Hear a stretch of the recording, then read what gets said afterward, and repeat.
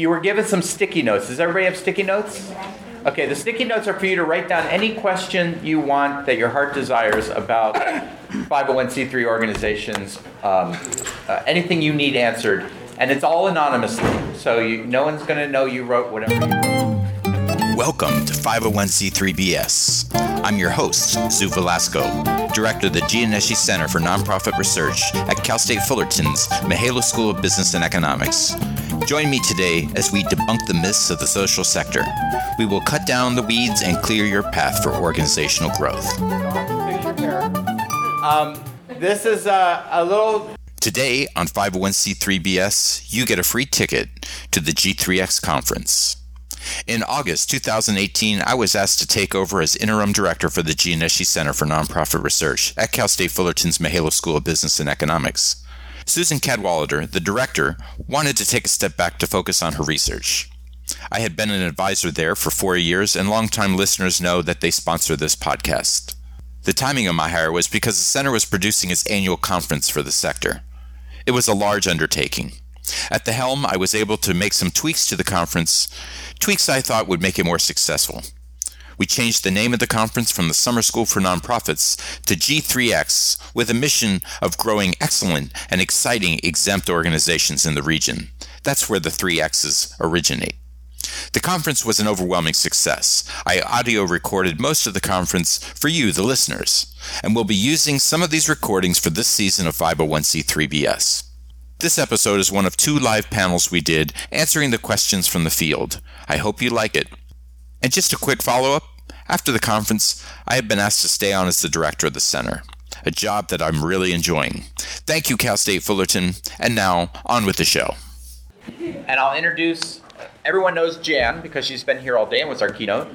Jan Masaoka is CEO of the California Association of Nonprofits, a statewide policy alliance of more than 10,000 organizations speaking to government, philanthropy, and the public at large. But I'll introduce our other panelist here is Victoria Torres, just back from a little leave of absence at 10C, and she is the person that pretty much, I don't know, in my estimation, she does everything at 10C. And she's incredibly knowledgeable. She's the one who hires all the trainers. She sits through all the training. She's been involved with organizations. She works with their consultants.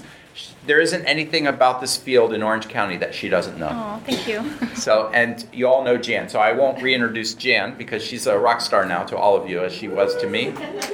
We're recording this for our podcast, and hopefully you'll have some great questions. So if you have anything at all, that it doesn't matter whether you think it might be a stupid question. The fact of the matter is probably 10 other people have the same question. It's always hard to get the first one, and then there's like this avalanche of questions that happens once you start talking. So, yes. I have a question. Yes, ma'am. Somebody was telling that they can use, we can use their 501, 503 Yes. status. Is it legal or how? That's a great question. So the question she's asking is it possible to, I think what you're saying is lend out your 501c3 to someone else? And the answer to that is kind of along the lines of what we call in the business fiscal sponsorship.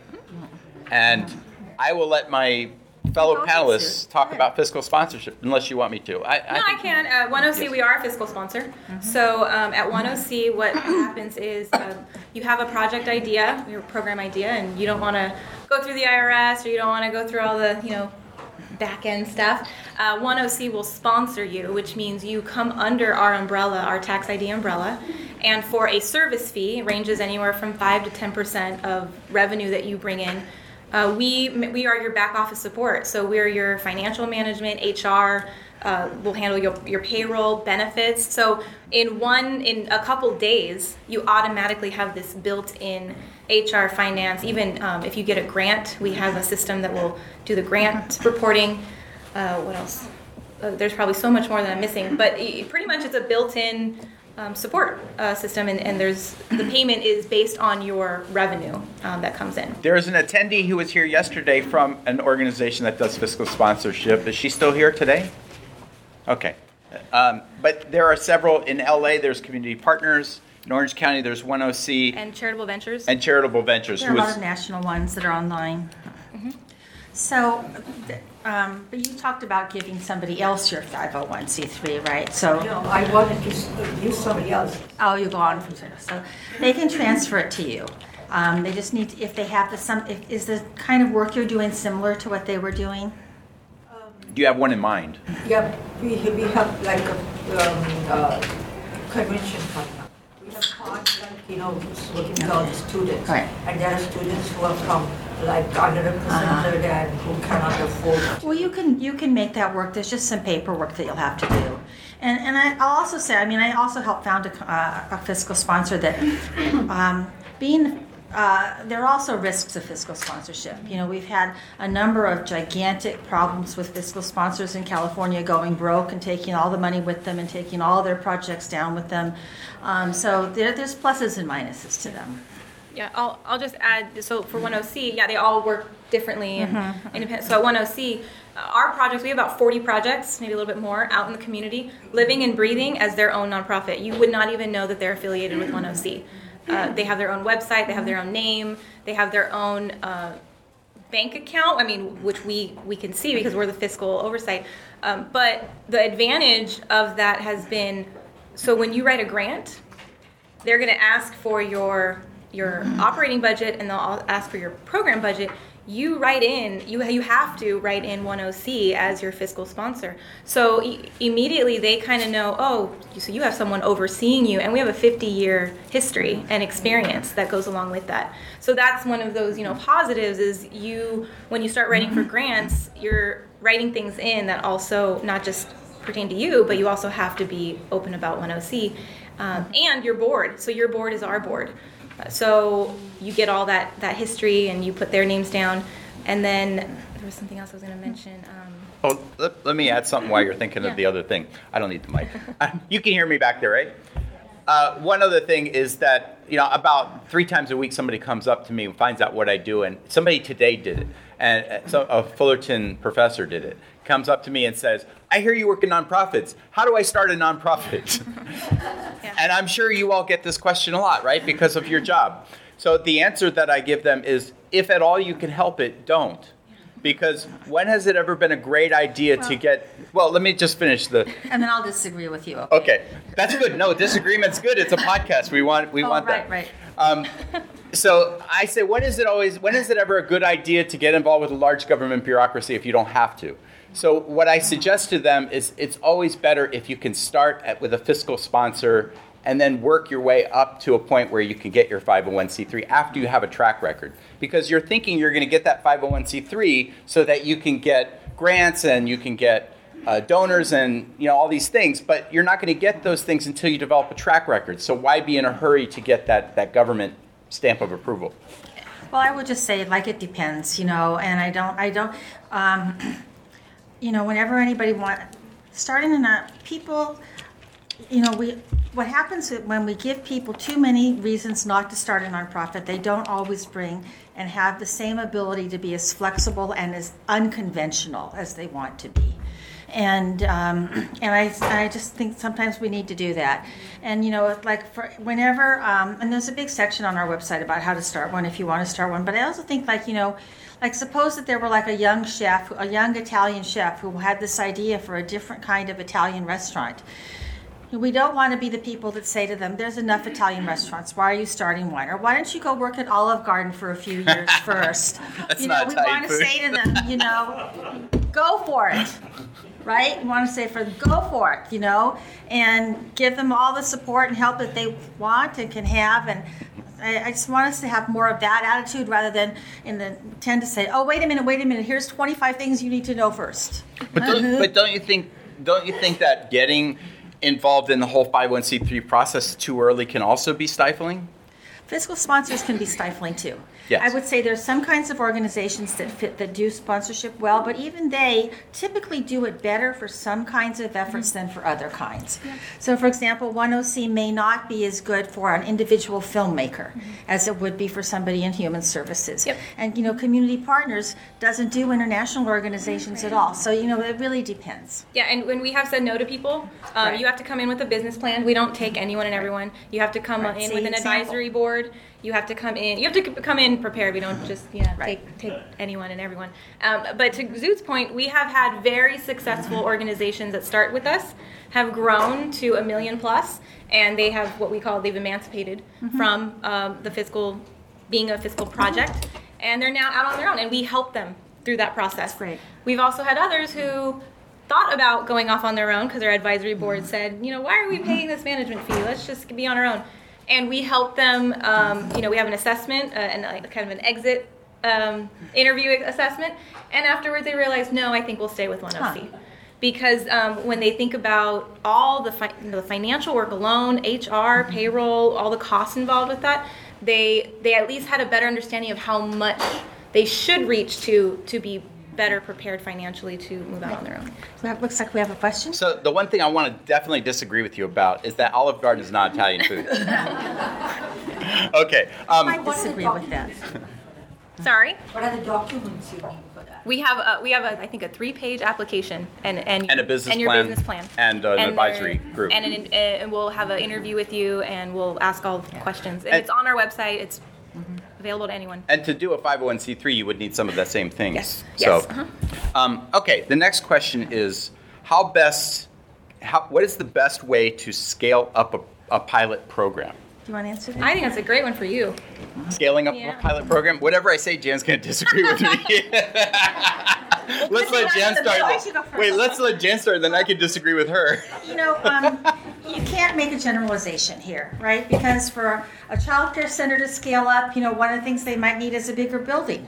Whereas for a different organization, they don't need a different building at all, right? So it's really hard to talk about this across things. And I do think that we have an enormous tendency in this country to create pilot programs. And virtually every pilot program has the same exact evaluation. And that is, it was really good, but it could have been better.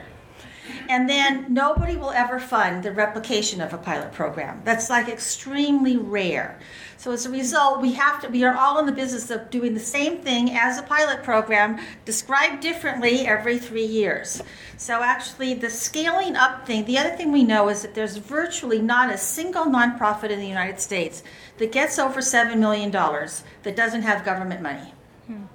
Okay, so that if you're talking about scaling up beyond 5 million, it's really going to be about government money unless you're extremely, and I mean extremely unusual. All right, so I'll disagree with Jan now. A little bit. Good. So I'm a big fan of the taco truck theory, which, I don't know, maybe I coined that, I don't know, but if you want to start a restaurant, you don't get everybody you know to give you all their money and then you open the biggest restaurant you can and then it fails within a year and you've lost everyone's money.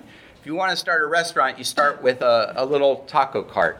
And then the taco cart, you kind of figure out what sauces work and what people like because you're doing things on a small scale, and if it fails, you haven't lost a lot. Then you move to a lunch truck, and then a fleet of lunch trucks, and then a brick and mortar, and then franchises, and you grow organically. And I think the same thing is true of programs. So I'm personally a big fan of pilot programs. And I am too. I'm just saying almost none of them scale up to a significant scale. So at the Muckenthaler, we started the first STEAM programs in Orange County. And at the time, we were 20% in debt on a $400,000 budget. And we ended up with 12 STEAM programs in 4 school districts that made our budget $1.6 million. And it was in the black. So all of that happened because we would start one pilot program, we would evaluate the crap out of it in a real way, not what you were saying, but in a real way, making sure we knew what was working, what wasn't working, not being too precious about it. Pretty much what I'm going to be doing with this conference. So figuring out, what's helpful, what's not helpful, and then fixing that the second year, and by the third year, you really know what you're doing and you have a product you can really sell. And we got a lot of contracts with other school districts because of those products, and then the school districts would partner with us on designing the next phase. And we ended up with 12 programs that way. So I'm a big fan of pilot programs that you scale because you do real, true evaluations. So my niece is dating a guy right now who has it's like a hamburger truck, except on top of the hamburger, he has kimchi and some Korean barbecued meat. So it's kind of half Korean, half American burger. So I think maybe you should use that metaphor instead. Okay. They need to have a bulgogi burger cart. Well, here in Orange County, they invented the kogi taco. Okay. So, Oh, really? Which is the Korean taco. So there you go. we know about that. Okay. Okay. This is a lot of fun right here. Yeah, you get to be in the middle. I'll just add just a little add to that. When it comes to scaling, you guys definitely had more experience in this area, but as I'm learning more in programming and scaling, I really believe that a big part of that is your process. So if you don't have a set process, and this is sometimes where I think nonprofits, we don't spend enough time thinking on the process of the product, or in our cases, sometimes it's a service, right? How the service is being delivered. And I think once that is really finalized or fine-tuned, I think scaling is easier. And sometimes I'm a big strategy process type person, and in my experience, when I've seen organizations that have a good process down, it's easier to scale up. And there is a peak. I agree with you. There does come a peak. At 1OC, there's been several programs where we're just like, no, we're at capacity. This is as far as it can go. And be honest about that. But by that point, you're at a place where you can then try new things. And looking at what's you're at the another next plateau. Step. Right, yeah. What's the next step, or what's the next service? Things are always changing and evolving with the click of a button now. And so, But a really good way to do this is to have a really important donor die and leave you $3 million. Yeah, that's how you do it. Oh, actually, I didn't really answer the question. So when we did that scaling up, the way that we did it was to get funders involved when it was a pilot program. Right. You have and really, even if it was just for $1,000, getting somebody involved at a pilot stage and letting them own it so they're part of the mission, and then when it scales up, they're really feeling like it's their program and they want to scale up with it. yeah. This is an old fundraising advice. So when you want to ask people for money, instead of asking them for money, ask them for advice. Yes, that's absolutely true. And then they give you money later. Ben Franklin has something about that in his autobiography, about how this Ben Franklin said there was this guy that at the Continental Congress that did not like him, hated him, and he would borrow books from him and ask him for advice, and next thing you know, the guy loved him and he was like his best friend. They became colleagues. So, okay, next question. What is the greatest threat to the nonprofit community in the next 5 to 10 years? I have ideas about this, but I think... Okay, let's hear your ideas. Okay, the way that money is given is going to drastically change in the next 20 years.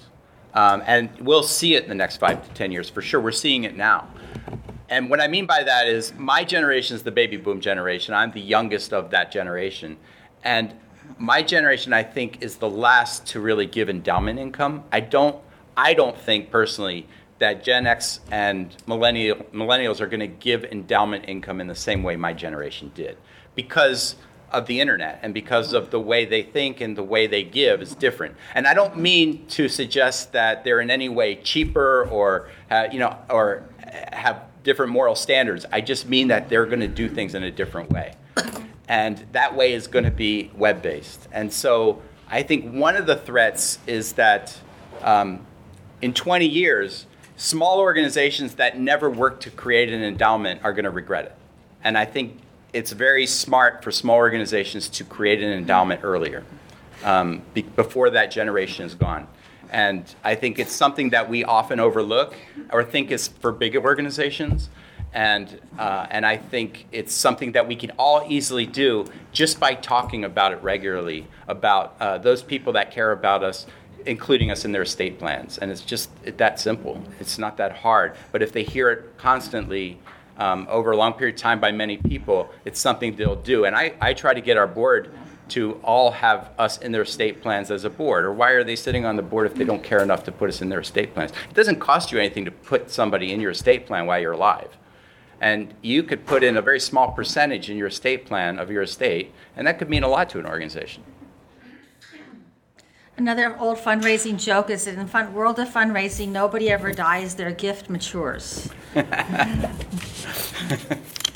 you want to add to that question? Oh, well, okay, so I would say number one, I have to admit that I'm constantly afraid of an asteroid hitting the Earth. All right, but aside from that, I think, well, first of all, I'm not worried about the nonprofit sector. I am worried about certain organizations, but I'm not worried about the sector. Just like, there are dance organizations that are going to fail, but do I think there will always be nonprofit dance? Yes, I do.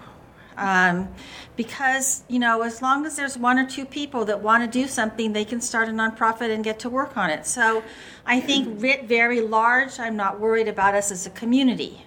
I do think that probably the biggest threats to us are related to government funding. Number one, because government funding fuels so much of particularly health and services, but other things, children's services, older people services as well. And I think and I think the other thing would be tax structure. There are already more and more attacks on nonprofits tax exempt basis because people want tax money, and so I think that the erosion of our taxes, there's a bill that was just passed, you may know, in Congress the end of last year, which means that if you have a certain employee, like suppose that you give your employees paid parking, let's just say, okay, free parking, and you pay for that. Now for every dollar that you give in employee parking, now you have to pay the government 21 cents in taxes. So this is going to mean that a lot of people, so for some organizations, that's $50,000 and $60,000 a year in taxes that they're paying because they have hundreds of employees for whom they provide free parking. And so that's the kind of thing that kills their budget. And so that's the other thing is these ways of taxing us that I think are going to be a huge attack. And then I think finally, that what could hurt the nonprofit community is just people giving up. So, people just saying, it's just hopeless. And that's the thing that would keep us, I think, down. But as I said, I think I worry for a lot of organizations, but I don't worry about us overall. So before Victoria says her doomsday advice, is there anyone else that have any questions out there? Just shake them so that we can get them up here. We only have one question left. I think we have time for at least two. So, that's a very good point. I often forget about the political realm of how it affects our sector.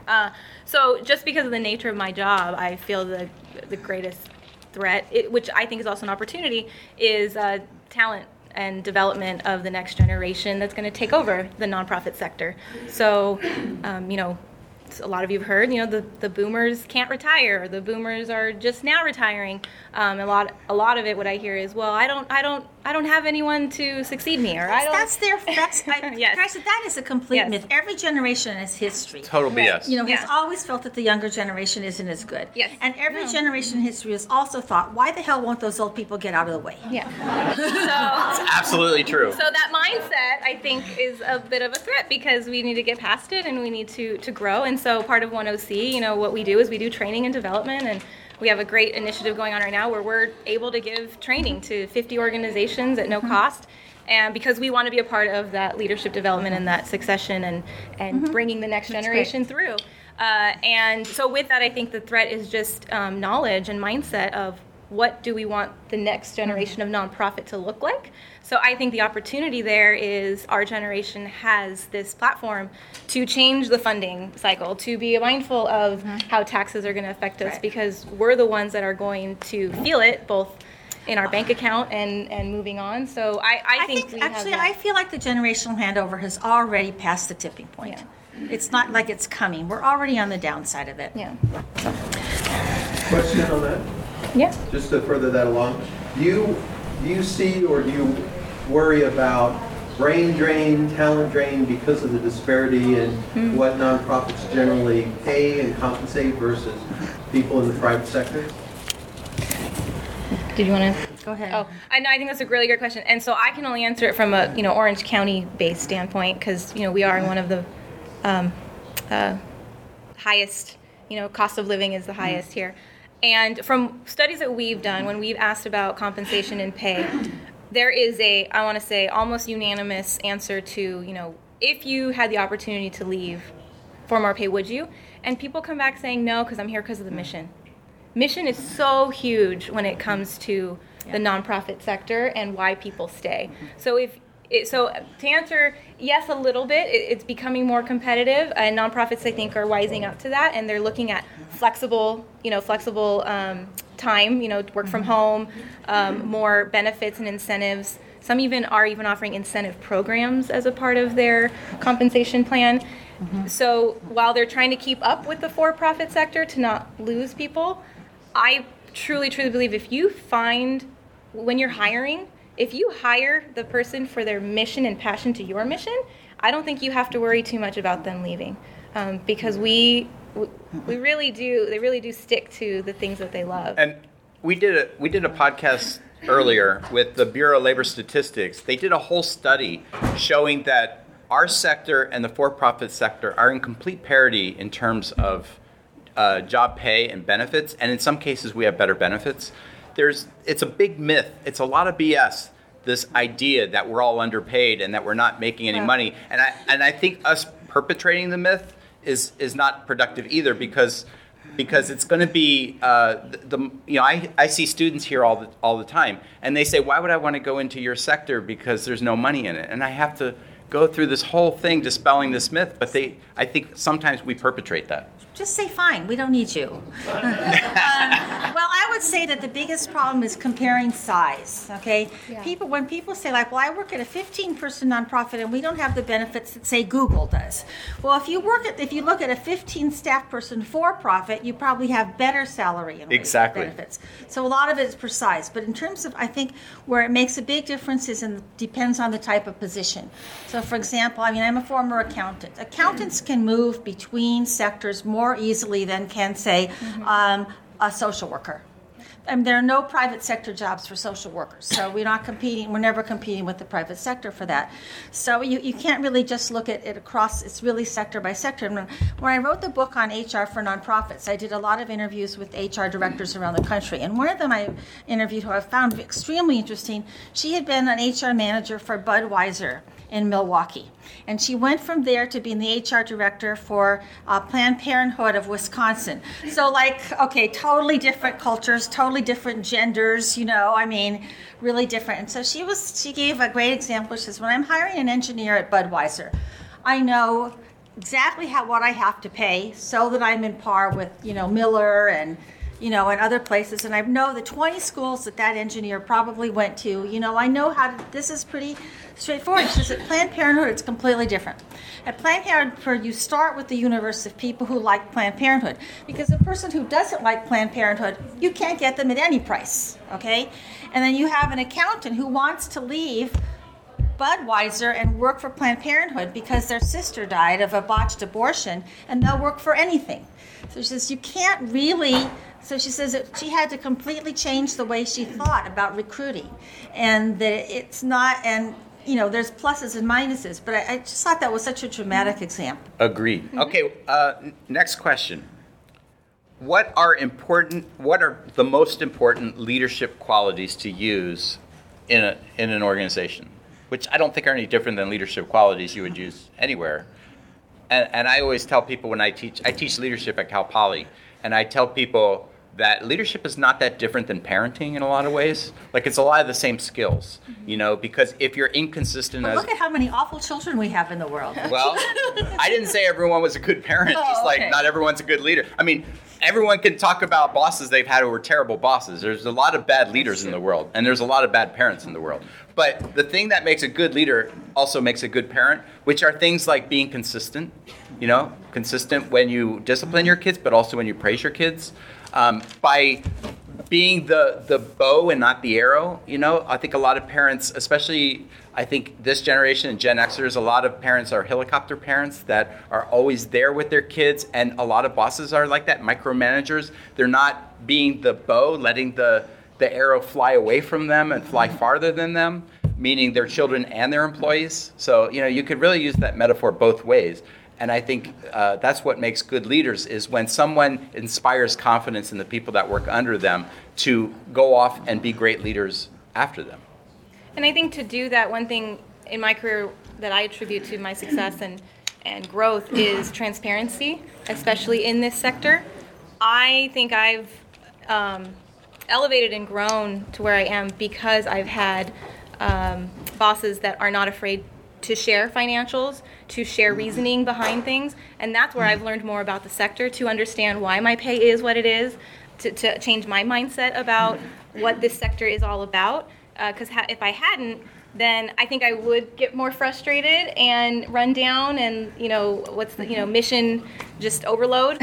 But because I understand more nonprofits better, because of the transparency that was given, because I know there are some nonprofits, the high level information stays high level. It's not trickle down. But when you trickle it down and you give your staff that courtesy, of knowing what it is, they're not going to be shocked at why things get cut or discretionary funds happen. That happened with our organization one year.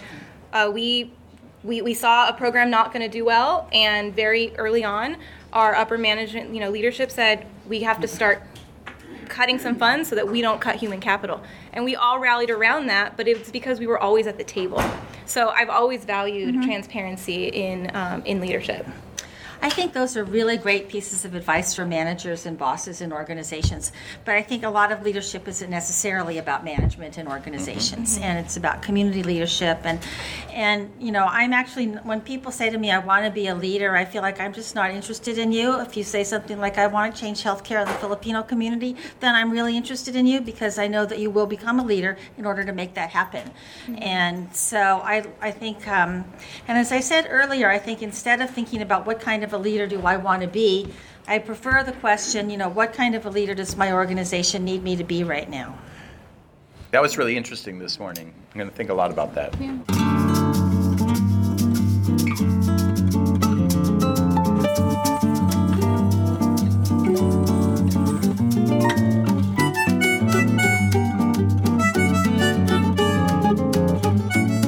Thank you for listening to 501c3 BS, Deprogramming for Organizational Growth. I'm your host, Zu Velasco. 501c3 BS is sponsored by the Gianneschi Center for Nonprofit Research at California State University Fullerton and the Mahalo School of Business. Gianneschi is spelled Gianneschi. That's Gianneschi. Gianneschi Center for Nonprofit Research at California State University Fullerton and the Mahalo School of Business. Check out my Twitter feed at 501c3bs, my webpage at zootvelasco.com, and my book, The First 100 Days, on Amazon. The music is provided to us from our good friends at the traditional Brazilian choro group, Grupo Falso Baiano, and Amy Molinelli. Find them at grupofalsobaiano.com. Thank you for listening. Have a great day free from BS.